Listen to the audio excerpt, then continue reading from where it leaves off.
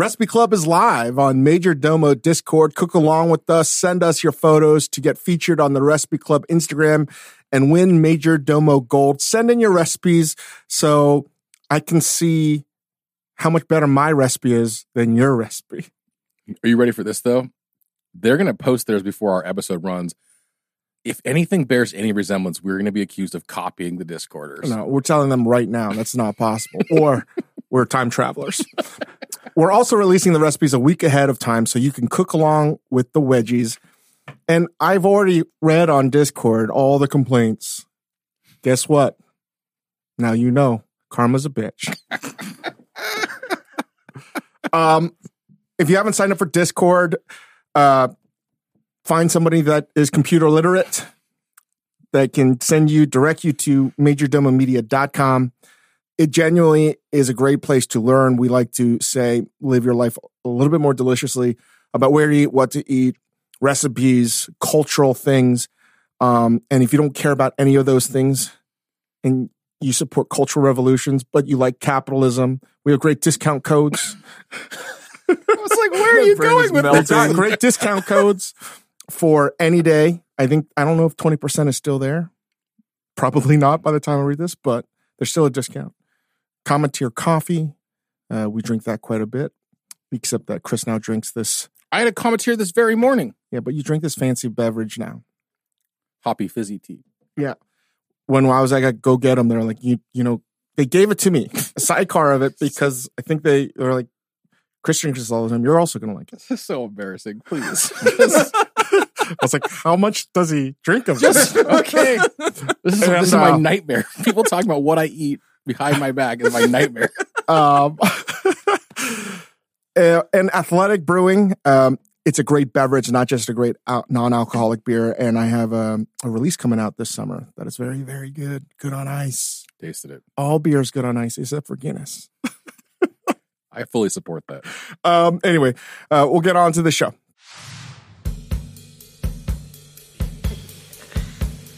Welcome to the Dave Chang Show, part of the Ringer Podcast Network, presented by Major Domo Media. Thank you, Yola Tango, as always. In some ways, I feel like we're documenting our own stupidity, our day-to-day stupidity. We had our morning meeting today, and Christopher Yang went in detail about how dumb he was. Can you explain how dumb you are? Oh my God. It's hard to explain how dumb I am, but so if you were listening to the last episode of the show, we are absolutely documenting our stupidity. In the last episode, we literally ordered takeout for my family for dinner, and we ordered Thai food from Love to Eat Thai, and Dave highlighted his favorite move, or one of his favorite moves, is to order larb and green papaya salad and mix the two together into a wonderful porky delight. I had this idea in my head last night with the leftovers from our food. I was like, oh, lunch is set. This is going to be my healthy lunch for tomorrow. I'm going to get a Tupperware, or a glass Tupperware. I'm going to put my green papaya in there and my larb, and it's going to be amazing. I was literally looking forward to this all night long. I was looking forward to lunch all night long. I went outside. Cut to the chase. What did you do? I was putting Keith in the car seat, and we pulled out of the driveway, and Keith said, "What was that?" What that was my lunch sliding off the roof of my car and splattering larb and green papaya salad all over my goddamn driveway. So I lost my lunch. But I wanted to ask you, I think, no joke, between 75 and 90% of the stuff I put on top of my car comes sliding off the top of the car. I don't have that problem. I've never really had that problem. I've never done a Chevy Chase National Lampoon's Vacation, drag my dog in the back, that's never been my problem. I have other problems. That's, thank God, never been one of my problems. Do you put stuff on the roof of your car? No, I throw away phones like a dumbass. But do you ever put something on the roof of the car? Just No. as a common practice. So you would drop it if you did this. No. What I do is I break iPads by trying to put everything under my arms. Okay? You told me this the other day. That's why I have a new iPad.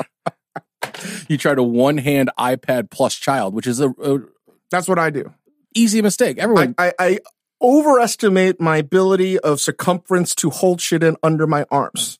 Like I'm a mutant. I have superpowers and I don't. Well, the problem is the circumference of the child continues to increase, and so you can't adjust. Something's got to go. You were speaking of papaya salad. How many people you think that are listening have tasted a great papaya salad? And I want to say papaya, we're talking about Thai papaya salad. And I don't know the Thai name. Do you know? Sometime. There you go. Green papaya, not the orange musky stink fruit with the alien seeds. Green papaya salad. What percentage of our audience has tasted a great version? 1%. Papaya, 1%. This is an interesting thing because sometimes a papaya salad is one of the very rare foods. Very, very, very, very rare. And I can't even think of many others that are in this category where the worst version of that is still fucking awesome. And it has a superpower as well. As you were just talking about, you were eating the leftovers. It may be the only salad I know where you can sandbag a day in advance. Mm-hmm. Like, it should be in a pantheon of greatest food items of all time. I wouldn't go so far as to say it maybe it does. I don't think it's something that continues to get better every day, but it's just as fucking good day two. Marinated, it's delicious, it's crunchy, and here's the thing, it's not bad for you. These are all the reasons I was looking forward to this goddamn lunch today. Like papaya salad, if you've never had it, you should.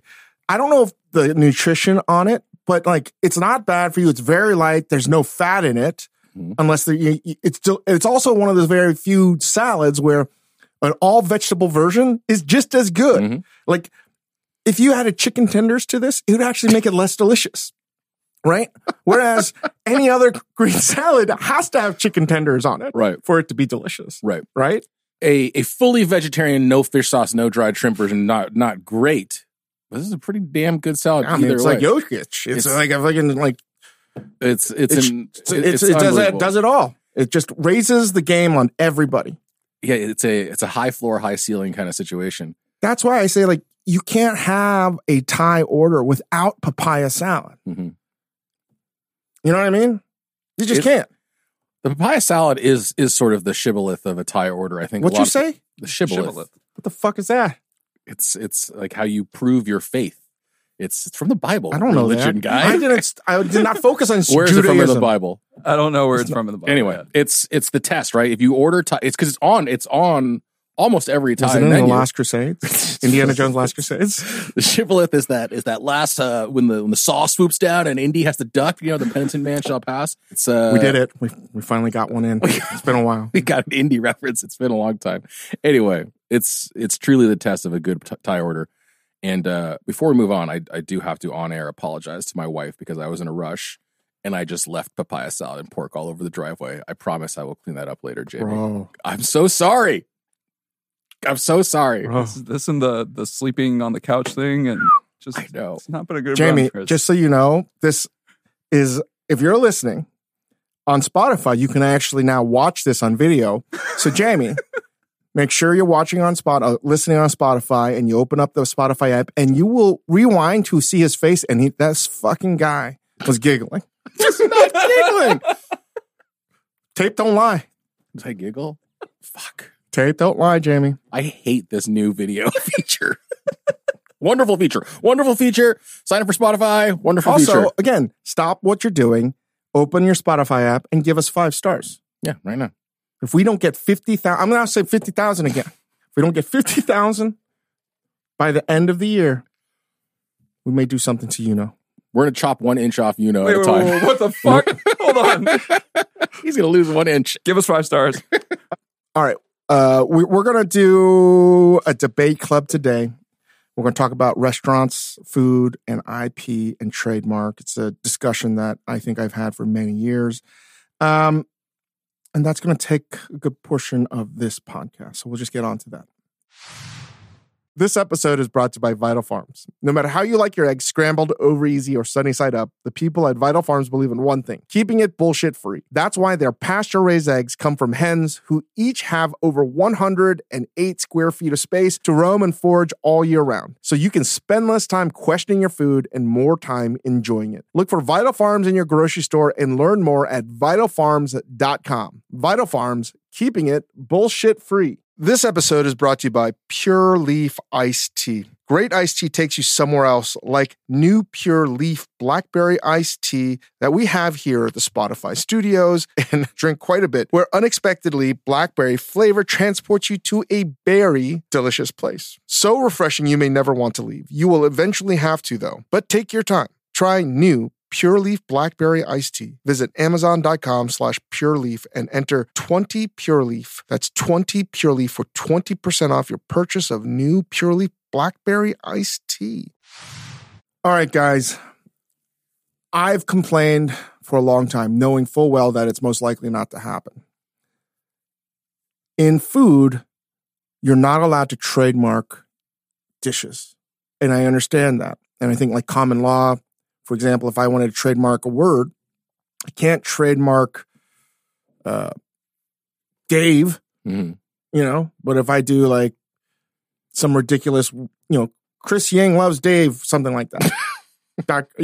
Right. That's my trademark. Something that is uniquely to ours. So you have that. I know there's a lot of conversations, both on our Discord channel and historically with people in the industry, about giving credit to where credit is due, and or how do you protect your IP?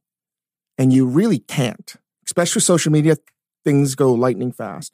Yeah, people might call you out on it, but there's nothing to really prevent anybody from taking it. And in culture, I can only think of two places where rampant theft happens: fashion and food. But I think, again, without being an expert on this, Zara or H&M or one of these other fashion, these fast fashion houses. This fast fashion. There's a bunch of them. I can't remember the name of it. Where I heard a story where they were like producing the garments on the plane from Asia. You know what I mean? That's how fast it's going. That whole ecosystem, I think, works sort of to some degree, but maybe not. It definitely isn't working in food, right? So I'll give you an example. If that, we bring up Dominic Ansel so much of the Cronut fame. If Hostess cookies and Twinkies and etc., Ho-Hos, made the Cronut, they would have been able to trademark it. Mm-hmm. And they would have also been able to trademark a variety of flavors that would go with the Cronut. And it would be theirs, and you can't do it. There'd be a bunch of knockoffs, imitations for sure. But like, if you wanted to use it, I think you should be able to pay royalties to some degree. There are a lot of people that say, oh, you can't do that. How is that going to work? Well, I think it works quite well in the music industry.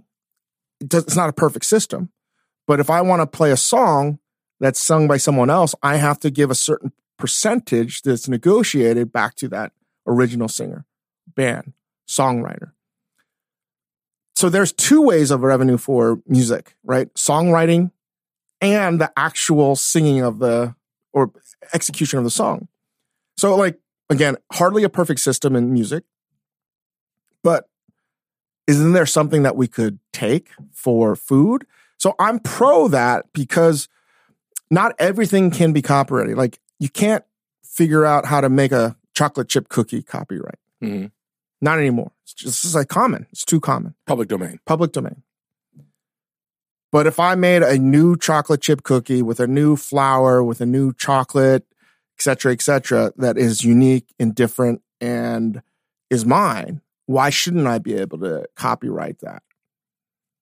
And I don't think that it would kill innovation. All it's going to do is keep a checklist and almost like a HACCP plan, a hazard analysis control point plan, where every step of the way where that food gets copied, you know exactly how it's happening because there's a trail along the way. Again, how you follow that, I'm not sure exactly, because food's so ephemeral.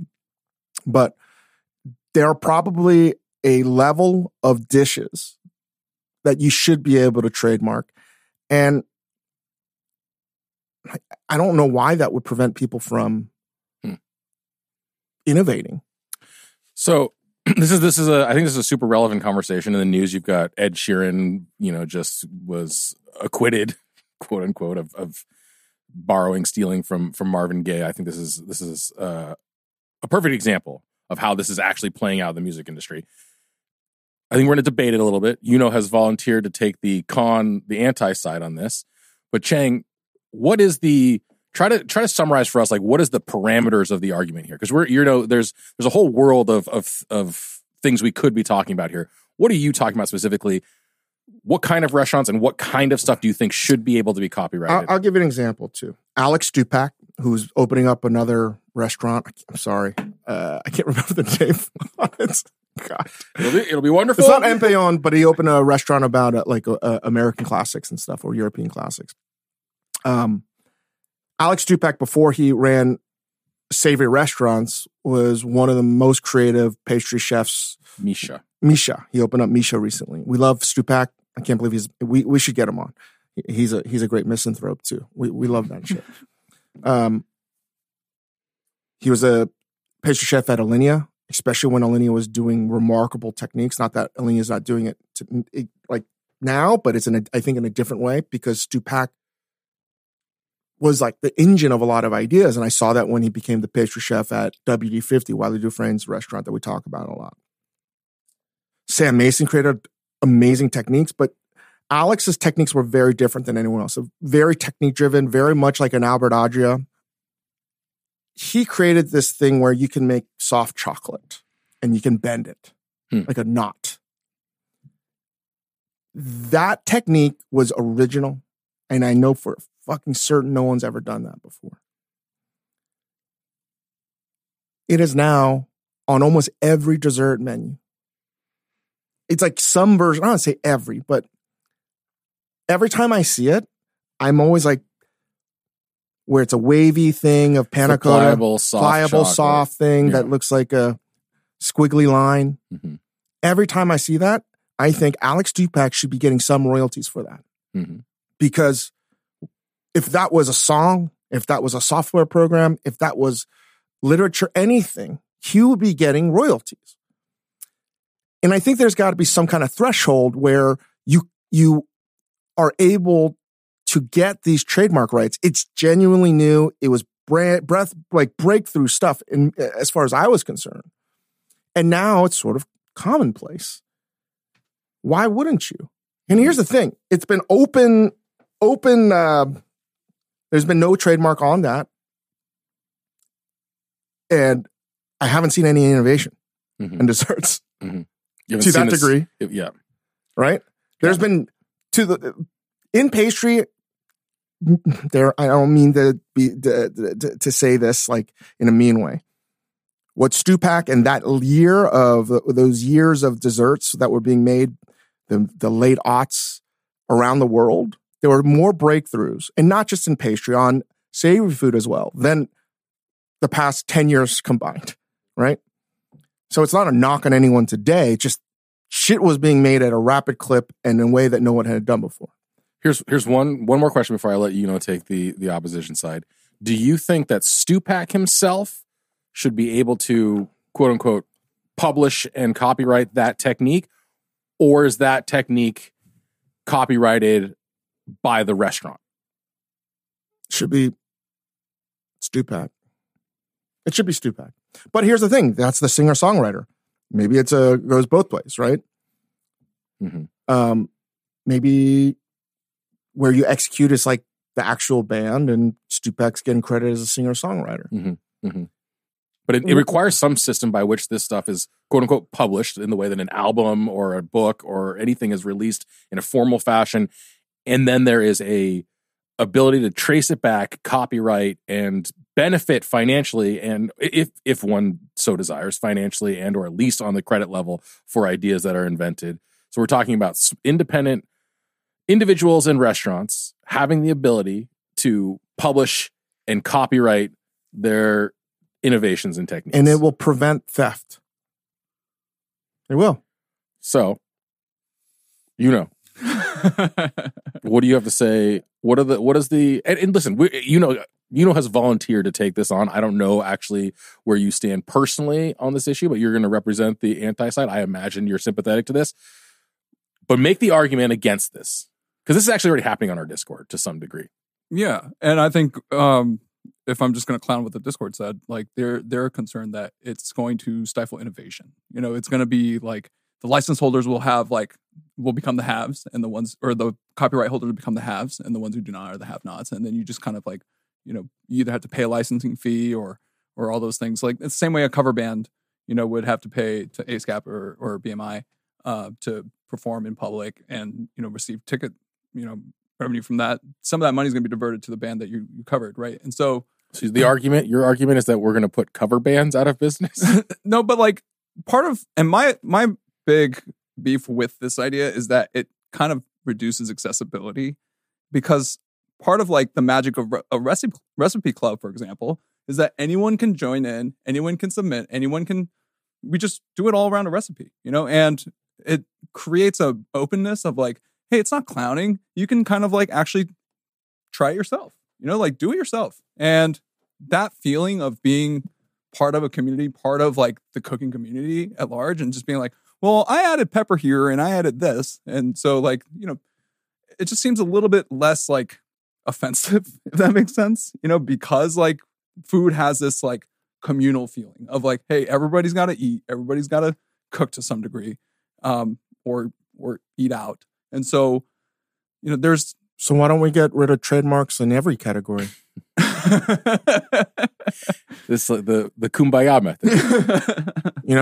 Let's address one point at a time here. Right. So, Cheng, I think the argument, whether it's or not, is trademarking techniques, copywriting them, will stifle further innovation because, fill in the blank there, because it's just a natural capitalistic order of things, right? Like you should be getting, if you hold the rights, which is why I kind of argue with the word theft there, because it's not technically theft if it doesn't actually belong to someone legally, right? So like if we're using the word theft in a legal sense, it's not technically theft. It's shared, it's open. So like, this is Will Hunting defending himself. Yeah, I know.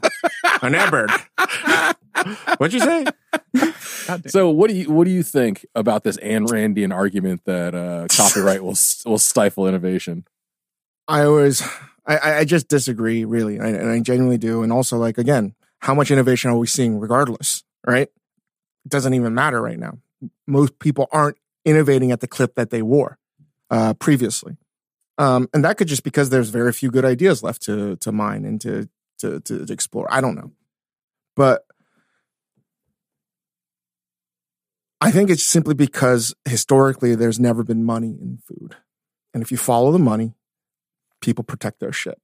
And because people have been able to figure out that there's no money, people have never figure out like how to protect that stuff. Like it just doesn't make any sense logically for me why I can trademark the intellectual property of food, but it has to be at scale. But I can't do it for certain things that are maybe not at scale, but could become scale, right? It can only become trademarkable when it becomes nationally something that you could distribute. I don't quite understand that. And in terms of the idea of that money angle, there's something about it that I can't quite articulate, where because there are no trademarks in food and because there are the ability to a select few can control it, right, at will. I don't like it when a magazine or newspaper can just take based on any newspaper. Like it's common domain, right? It's like I can take any chef's recipe and publish it. Well, I think the argument you're making is that absent the presence of copyright and protection over IP, the person or entity that stands to profit is whoever has the biggest mouth and biggest reach. I don't have the ability to charge, $4.99 a month for subscribers, right? Great. They're giving me reach, but they're the ones that are making the money off it. Right. They're literally profiting off of people's work. Right. Yes, they're giving footnote, but give them the money too then. And the only way to do that is if you have to pay certain royalties. So maybe it's if you're going to publish a recipe, maybe that's the only way. Then certain amount of money should go back to the chef or the creator of it. That really bothers me. Mm-hmm. On the, I'll let you go in a second, but on the innovation side, like for me, I think they're interrelated. I think it's too easy to just do something that somebody else did and package it differently right now. I think that stifles innovation. The fact that I could actually, if Dave is a bad example. If I met a small chef somewhere and I was another chef who was more telegenic and better at marketing and just had a different audience, I could just take whatever idea and just do it myself and make money, maybe more money, depending on who I am, how telegenic I am, how good I am at marketing. There's zero incentive for me to innovate if I can just take instead.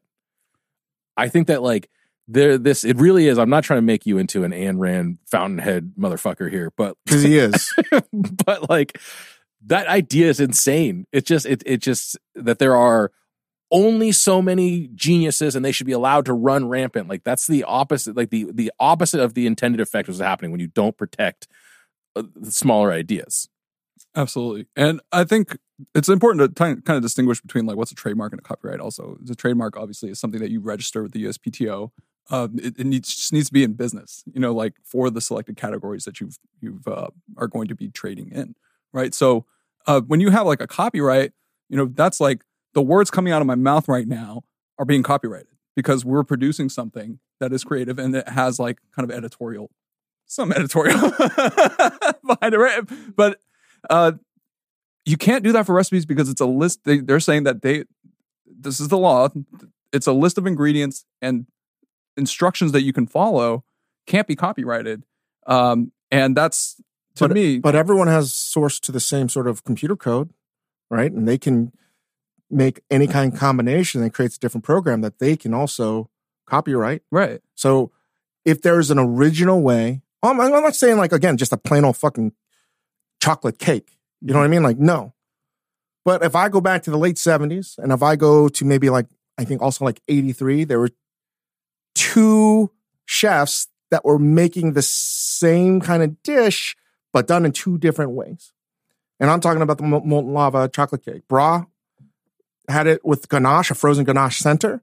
And the Jean-Georges did it famously is just sort of undercooked with a specific kind of ratio of batter. That has now penetrated every fucking goddamn restaurant menu the world over. Really, a gooey, molten, undercooked chocolate cake. Bras was very different, and I think a lot more of a pain in the ass to make, right? Mm-hmm. They should have been able to protect that recipe. So I think this speaks to... Because there's a very new, very unique way of making something that is now commonplace. And I think being able to protect that, who knows? We're talking about benefiting... People want to say everyone talks about, hey, I want to make sure that people get paid more sustainable. It's well, there are ways we are not fucking around with to generate more income for people. Mm-hmm. So let's refine this.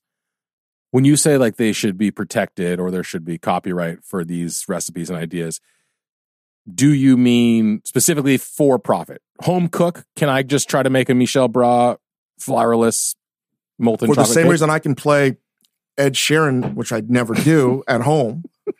You know what I mean? Yeah, you do. You're just sitting there singing it. I know you are. I don't. I know. I know you tried to make money on it. No, it's all Blackpink these days. So, but to your point, though, those 2 chefs you just named, Michel Bras and Jean-Georges, this is a little bit of what you're saying, right? Those are the haves. Who are we talking about stifling here? Who is protecting Jean-Georges and Michel Bras? I understand people are saying, they already made it. What do they need? What do they need help for? Why do they need to take royalties? Who's the loser I would in say this? even this. Someone should protect Michel Bras because then I know for sure a lot of media said, oh, they're the same thing. No. Bras is way more fucking difficult to make. Mm-hmm. Mm-hmm. So he's getting his recipes getting sullied because it's being compared to something else. It's a very different, it's Pepsi and Coke, but completely different simultaneously.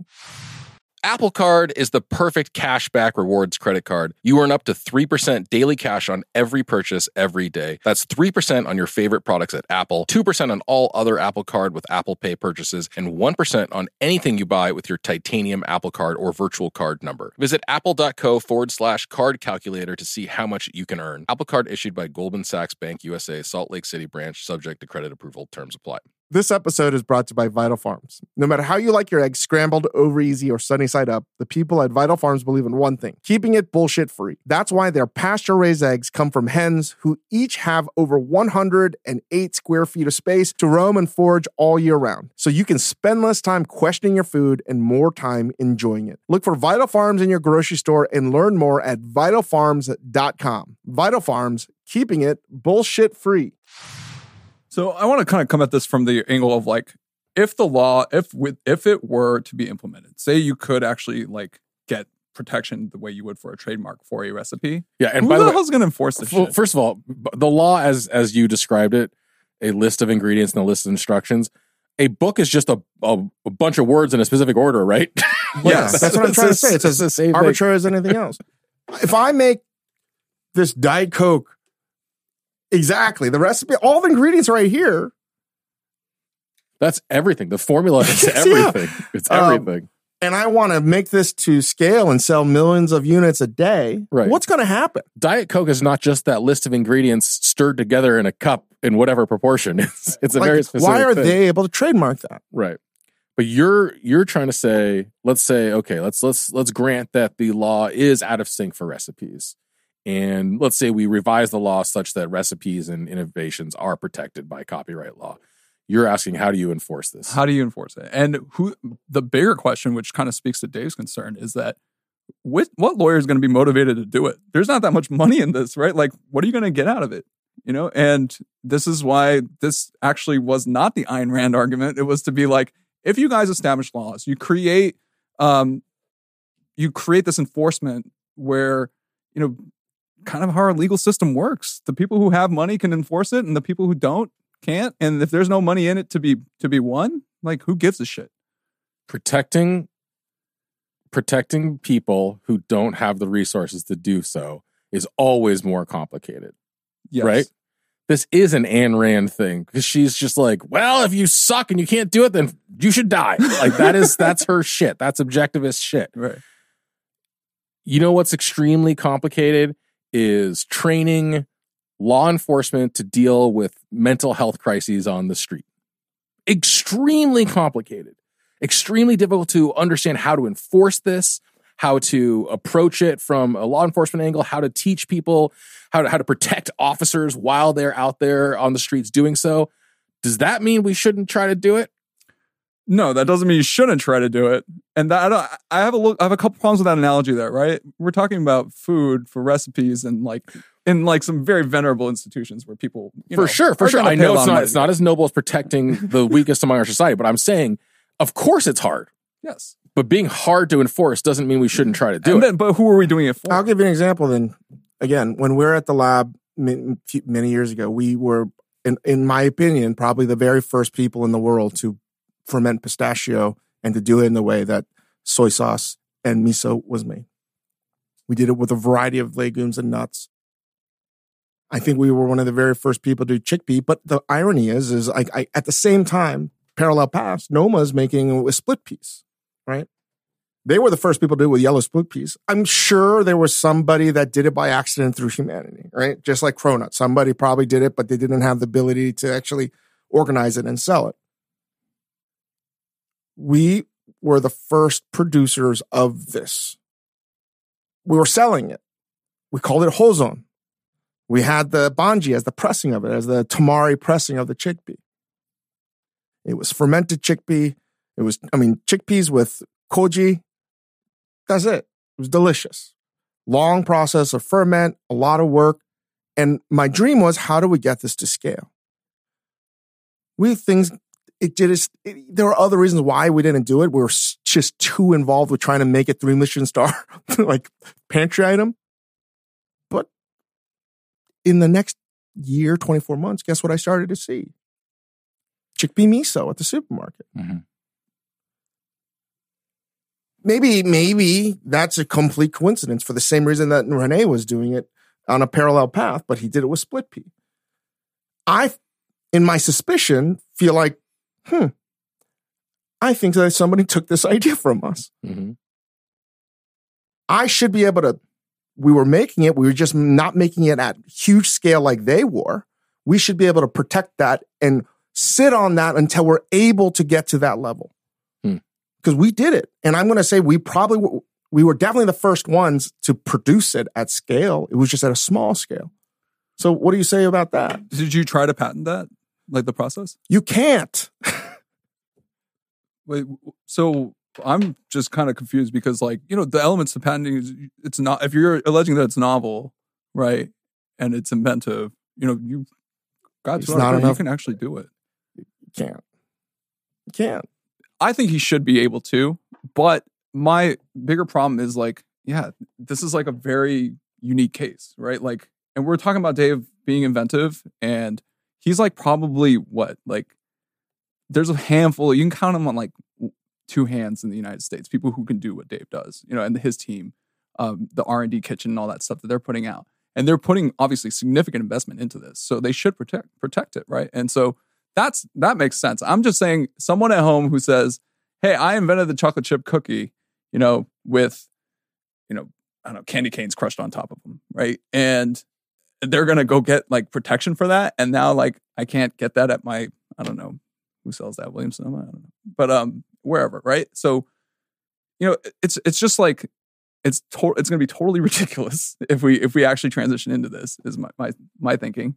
And it's just going to be hard to enforce. And it's going to pack the courts, obviously, with a bunch of BS, I think. And so what is your cutoff? What's your standard of, like, is this like in terms of being able to follow this, right? We're headed to a place where I think everything's going to be monitored, right? Data, like whether it's, let me back up. If I'm selling a drink that I know you could put in the program in the computer terminal POS system, that this drink uses fat washing technique. We talked about this with Dave Arnold. That should just like hold on to, you know, just take a penny or two and give it back to the founders of that idea. Like, why couldn't you? Because you're settling accounts anyway at the end of the month. It would be easy enough because everything's electronic anyway. Maybe not so much on a cash business, but I don't see why. Yes, there would be extra work involved, but if extra work involved allows people to have more income, I'm all fucking for it. Mm-hmm. I think what is arguing, so interestingly, you know, after we did that Dave Arnold episode about fat washing and various buzzwords in cooking, which is basically how we got here, Josh Skeens texted me and said, I fucking invented embered cooking. I invented that. That's me. Fuck you guys. That's me. Here, I'm using this as a real example. I think that for those that don't understand, I understand what he's saying. Josh popularized it. Josh is incredibly talented and truly innovative when it came to, especially to open fire cooking in America. But you know, you giggle because for the same reason you're bringing up as a counter argument. How do you prove that? And what entity is equipped or motivated to protect it? Well, I'll give you a better example than Josh and the Ember Cooking. I know of a restaurant that has done an extreme, and I don't want to take away from this restaurant, because to execute the ideas that they're doing, it still takes crazy. You got to be one of the very best. But they fucking stole every fucking dish that Josh ever made. Mm-hmm. Like, literally. Mm-hmm. It angered me so much. They've profited greatly because I think their jump into where they're at right now was off Josh Skeen's back. Mm-hmm. For fucking real. Yeah. I still would like to eat at this restaurant, but for those that know, it's the worst. Everybody knows the restaurant I'm talking about if you're in the industry to a certain degree. Mm-hmm. And I was like, what are you going to do? Because to where they're located, nobody knows about this restaurant in San Francisco that was Saison. I mean, I have a severe problem where someone's life's work gets lifted like that. Mm-hmm. And no one gives a shit. Mm-hmm. And here's the fucking thing. None of the goddamn journalists gave a shit because they didn't even know. Mm-hmm. So, you know what? This also makes me think about when we talk about the question of innovation and this stifling innovation. People like Josh have become incredibly sensitive to this. Like, Dave's not alone in this. Mm. And I think there's more than a handful of people who this affects. The people who are the most inventive and innovative and pushing the envelope are not motivated to share ideas for this exact reason, right? Or stop creating altogether. I think that some of the ice creams and desserts that Josh was doing at Angler when he was there were incredible. You try to ask him just like, I'm not even a chef. I'm just asking, like, hey, how do you do this? They just lock up, right? If there were a way for him to protect the idea, the IP, the method, whatever it is, to receive credit or compensation, wouldn't it be more interesting then to say, hey, you know what? Actually, I actually don't care that much about the money. If you're a little restaurant out there, you want to know how to do it, just it has to be attributed, run with it. And maybe you're going to come up with a different flavor. Maybe you're going to advance what I did. Maybe you're going to take something, you're going to see something in my code and improve upon it, right? That to me is, you know, maybe it's a little pie in the sky, maybe it's a little, you know, a little naive, but it's not just about profit to me. It is about this fear and this anger at having your life's work stolen, like Dave is saying, is shutting people off, and you don't want to share anymore. You know, this happens all the time, and you see the infighting between people, and it's very real. I'm thinking about, there's so many other stories about this stuff. You know, like I think that Roy, who makes panettone, he attributes exactly where he got his technique, right? At every step, he's going to say, I didn't invent this. I didn't invent panettone, nor did I invent this methodology. Like, I got it from here and here and here. You will not believe the number of people who think they can just get him to come pay for a flight or something and just learn how to make panettone so they can sell it themselves. Like, you wouldn't believe how many people think they can do this type of thing. So I fully sympathize with what Chang's point of view on this is. I don't disagree that the enforcement is tricky. I think it's hard for sure. There's got to be a way to protect. I mean, it bothers me to some degree when I read or I hear people that say, no, keep it free. You know what's funny is the solution might be, or a half measure solution here. I'm thinking about science and medicine. When you're I have a friend who was trying to prove the existence of the cosmic microwave background, the thing in the far ends of the universe that proves the Big Bang is real. This is one of like the big pursuits of astrophysicists and scientists. Everyone is trying to prove the Big Bang was real by detecting the cosmic microwave background. And there are all these different methods people are trying to get there. Imagine that as the cronut. The CMB is the cronut. Somebody thought, let's fly a giant balloon into space so we can take photos of this thing. Somebody else used lasers. Somebody else used this and this and this. Everyone's trying to chase this thing. If you're the first person to do it, you publish in a journal and you say, look at this. I did this. Here it is. It's in a journal. That to me, whether it's a scientific discovery or it's a medical advance, is the first step. I'm saying this like an insane person, as the last person on this planet who should be talking about getting back into the journal publishing business. But honestly, some forum to publish ideas, because right now what you chefs are all doing, if Josh, as big of a chef as he is, as big as any of you guys are, you put a new dish, a new idea on the menu, it's the equivalent of me saying, hey, I played my guitar, I played this song I wrote on the side of the road. Shouldn't I be able to protect this? Because you just put it out there. I'll give you another example, or to anybody that's taking the position that there should be no trademarks at all and keep the status quo. If in, another town in America, some chef starts or restaurant group starts buying the same flour that Chris Bianco buys, starts getting the same Sicilian pistachios or Santa Barbara pistachios, starts making the Rosa pizza, right? That is now extremely famous, Netflix, etc. But now starts to sell it to the masses. Now they're able to put it in your grocery store aisle. They're able to, it's like the number one selling thing in the world, just theoretically. Why? Why should that, and Chris gets fucked? What are they going to call it? They can't call it pizzeria. Doesn't matter. Doesn't matter. What if tomorrow you go to the... They call it the Blanco. Who cares? Sure. Right. You know? The Rosario. Whatever it is. Blanco will get you taken to court. But like, so just so we're clear, I do agree that these chefs do suffer from this problem and it's legitimate. I am saying though that like it helps such a small ass group of people. Like it's a really small group of people who are actually innovating. And you know this as well, Chris. We eat around and we eat the stuff that's just clowned off, versions of this all the time. And so it's like a really narrow solve for a problem. Argue the case that this is not a high class problem. Yeah, this is a very first world problem. No, we live in a first world. But like, yeah. But yeah, it's also guess like, what? Guess what? All of this trickles down. Okay, I want to hear the real Well, trickle down economics may not work in real life, but I think it does work in culture. And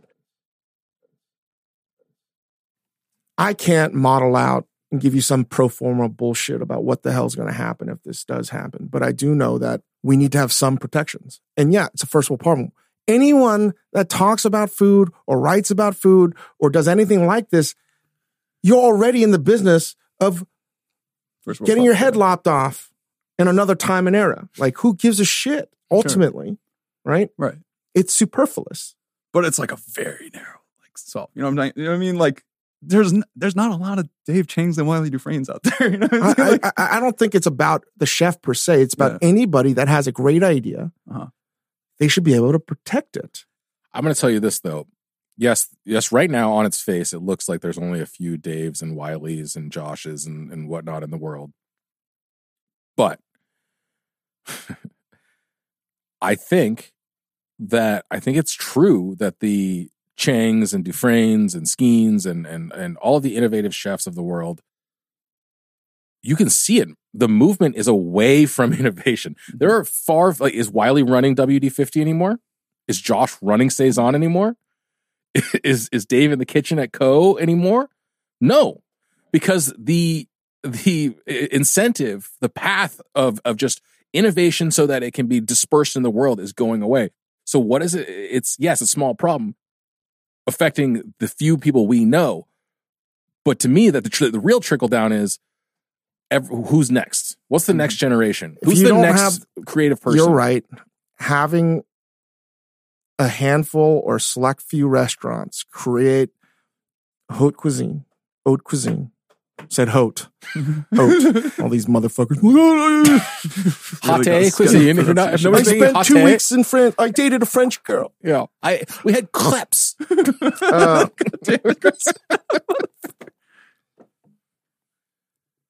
All of these ideas get trickled down from a handful to the masses. It always fucking happens.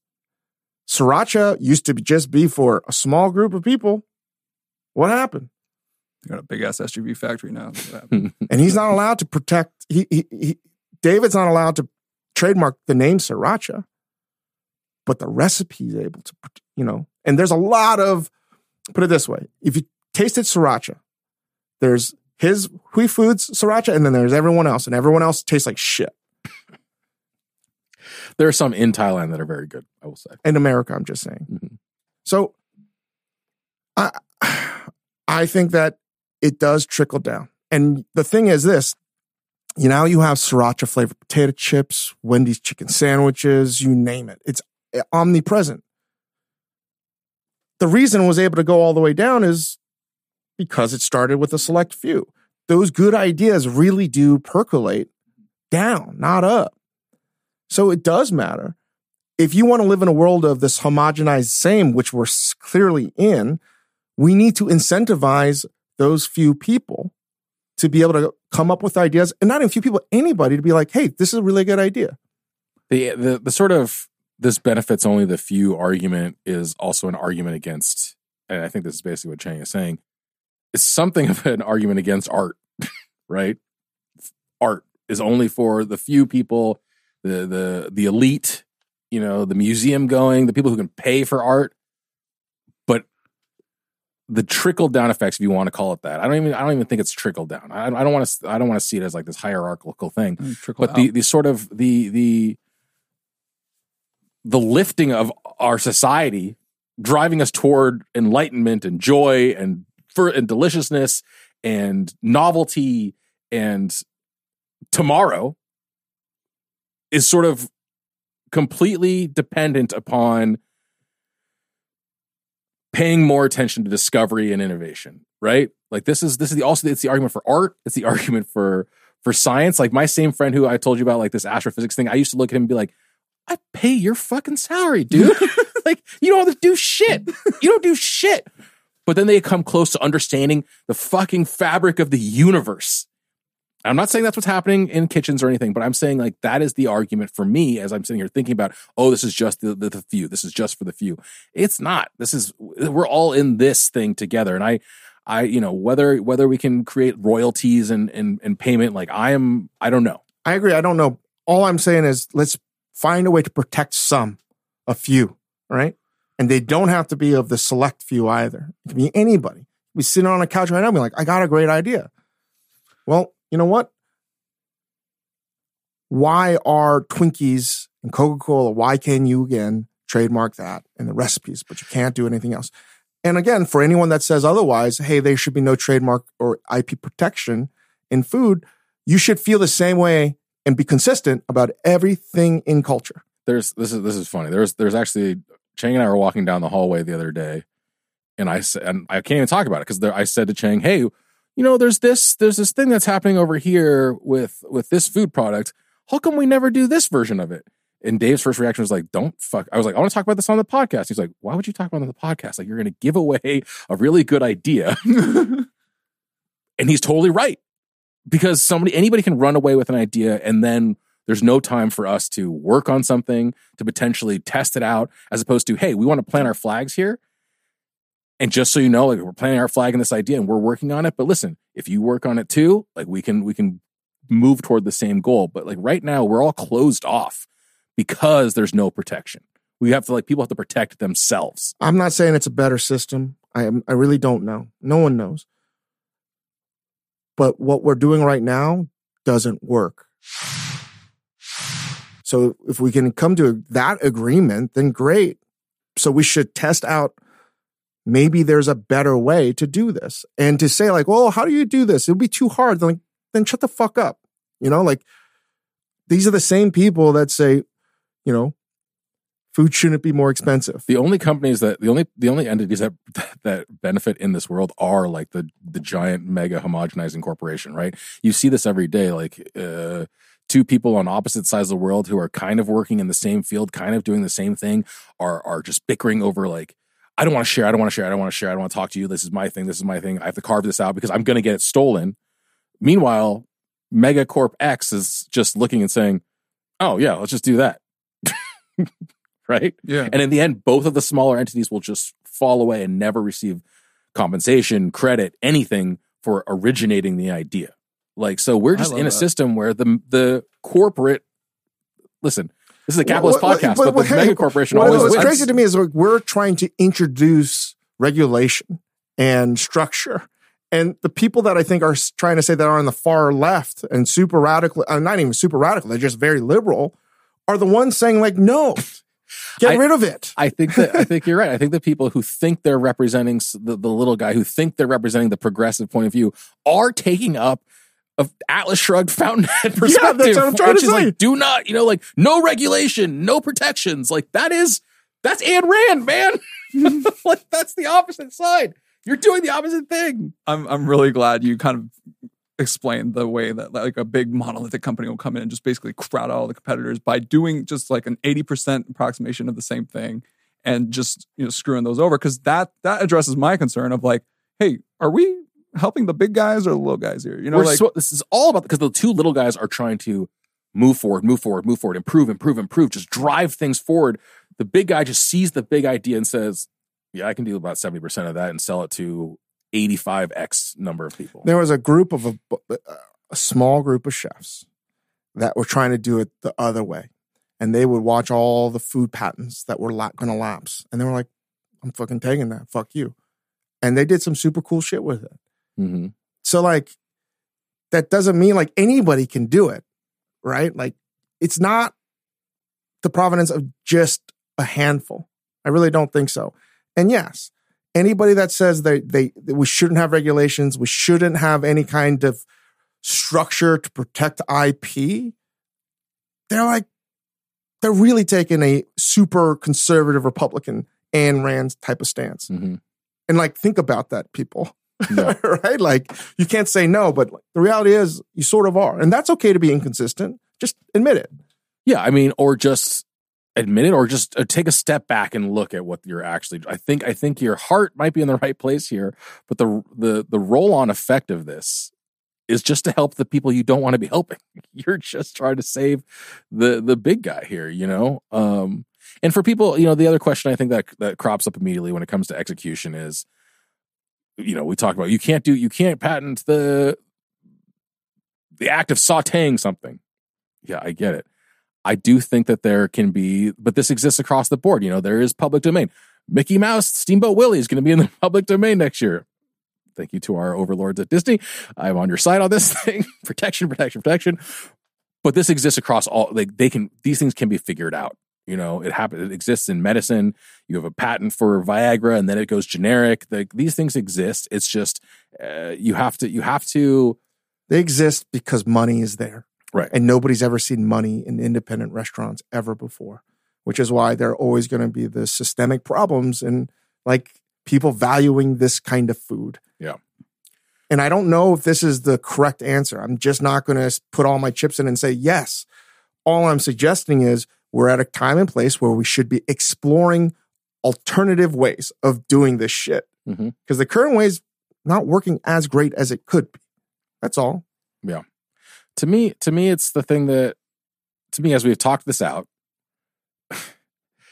it's become crystal clear how the lack of protection has stifled innovation more than anything else. It's become crystal clear to me that the fear that the lack of protection causes makes us all retreat. Not me. I mean, like makes innovative, creative chefs retreat into a hole. The only way chefs used to, again, when I say the only way, for a period of time in the 90s and aughts, the only way chefs were able to sort of let their peers know what the hell was happening was an art culinaire. Right. The like quarterly cookbook where you're like, oh, these are the recipes. And I was honored to be in it. You put in the recipes where you're like, anyone that's thinking about it, go fuck yourself. This is mine. I mean, like I said, I shouldn't be saying this, but I think we need an American Journal of Culinary Innovation where it is just you publish in it.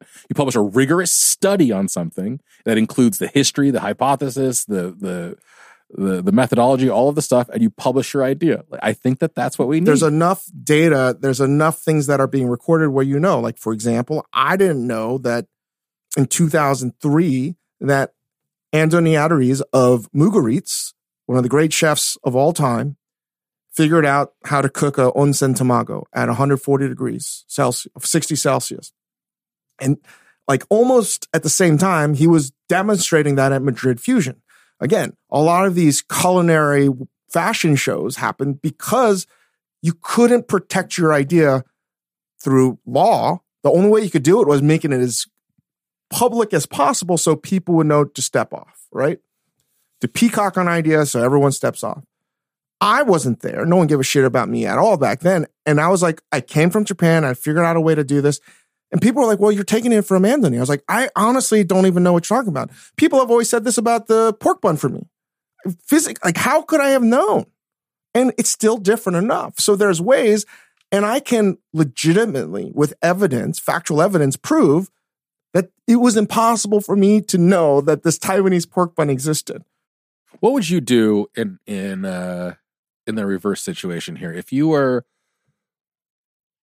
would you? I know you've gone way out of your way, more than any chef I know, to credit, footnote, cite any technique that comes from somewhere else. Would you pay royalties to another chef for a technique you used in the kitchen? I think the discussion really is twofold there. One is, it's very important to me that at the very least, even if it's not monetary, they're getting the recognition, right? If you're not going to be able to fix the system, give this person the recognition they deserve for coming up with an idea. But I bet you would say, I bet I'd know your answer though if you said, hey, I took this technique, I learned this technique from X chef. I've figured out an incredible new way to use it and scale it. I will give a piece to this person. The reason why that cannot work right now is because people don't want to pay more money for food. Right. Sorry. It's why software and all this other stuff is so expensive. That's why it just is. If you can understand that principle I'm just talking about, it's why food's been commoditized. And if we were able to charge more money for food, you could do these things. Right. This is funny. Like tech is a good example because I have a lot of friends who work in tech who have, high paying jobs for very profitable companies. And I say, what the hell do you make? And they're just tools for other companies, for the Googles and Metas and whatever's of the world to use on the back end. That's what we're talking about here to some degree is, we make the tool that you can make into something else, but there's more money in software. There's more protection in software. There's all these things that make it a completely different thing. So if I could charge if in general, let's just go back to the Fat Wash cocktail.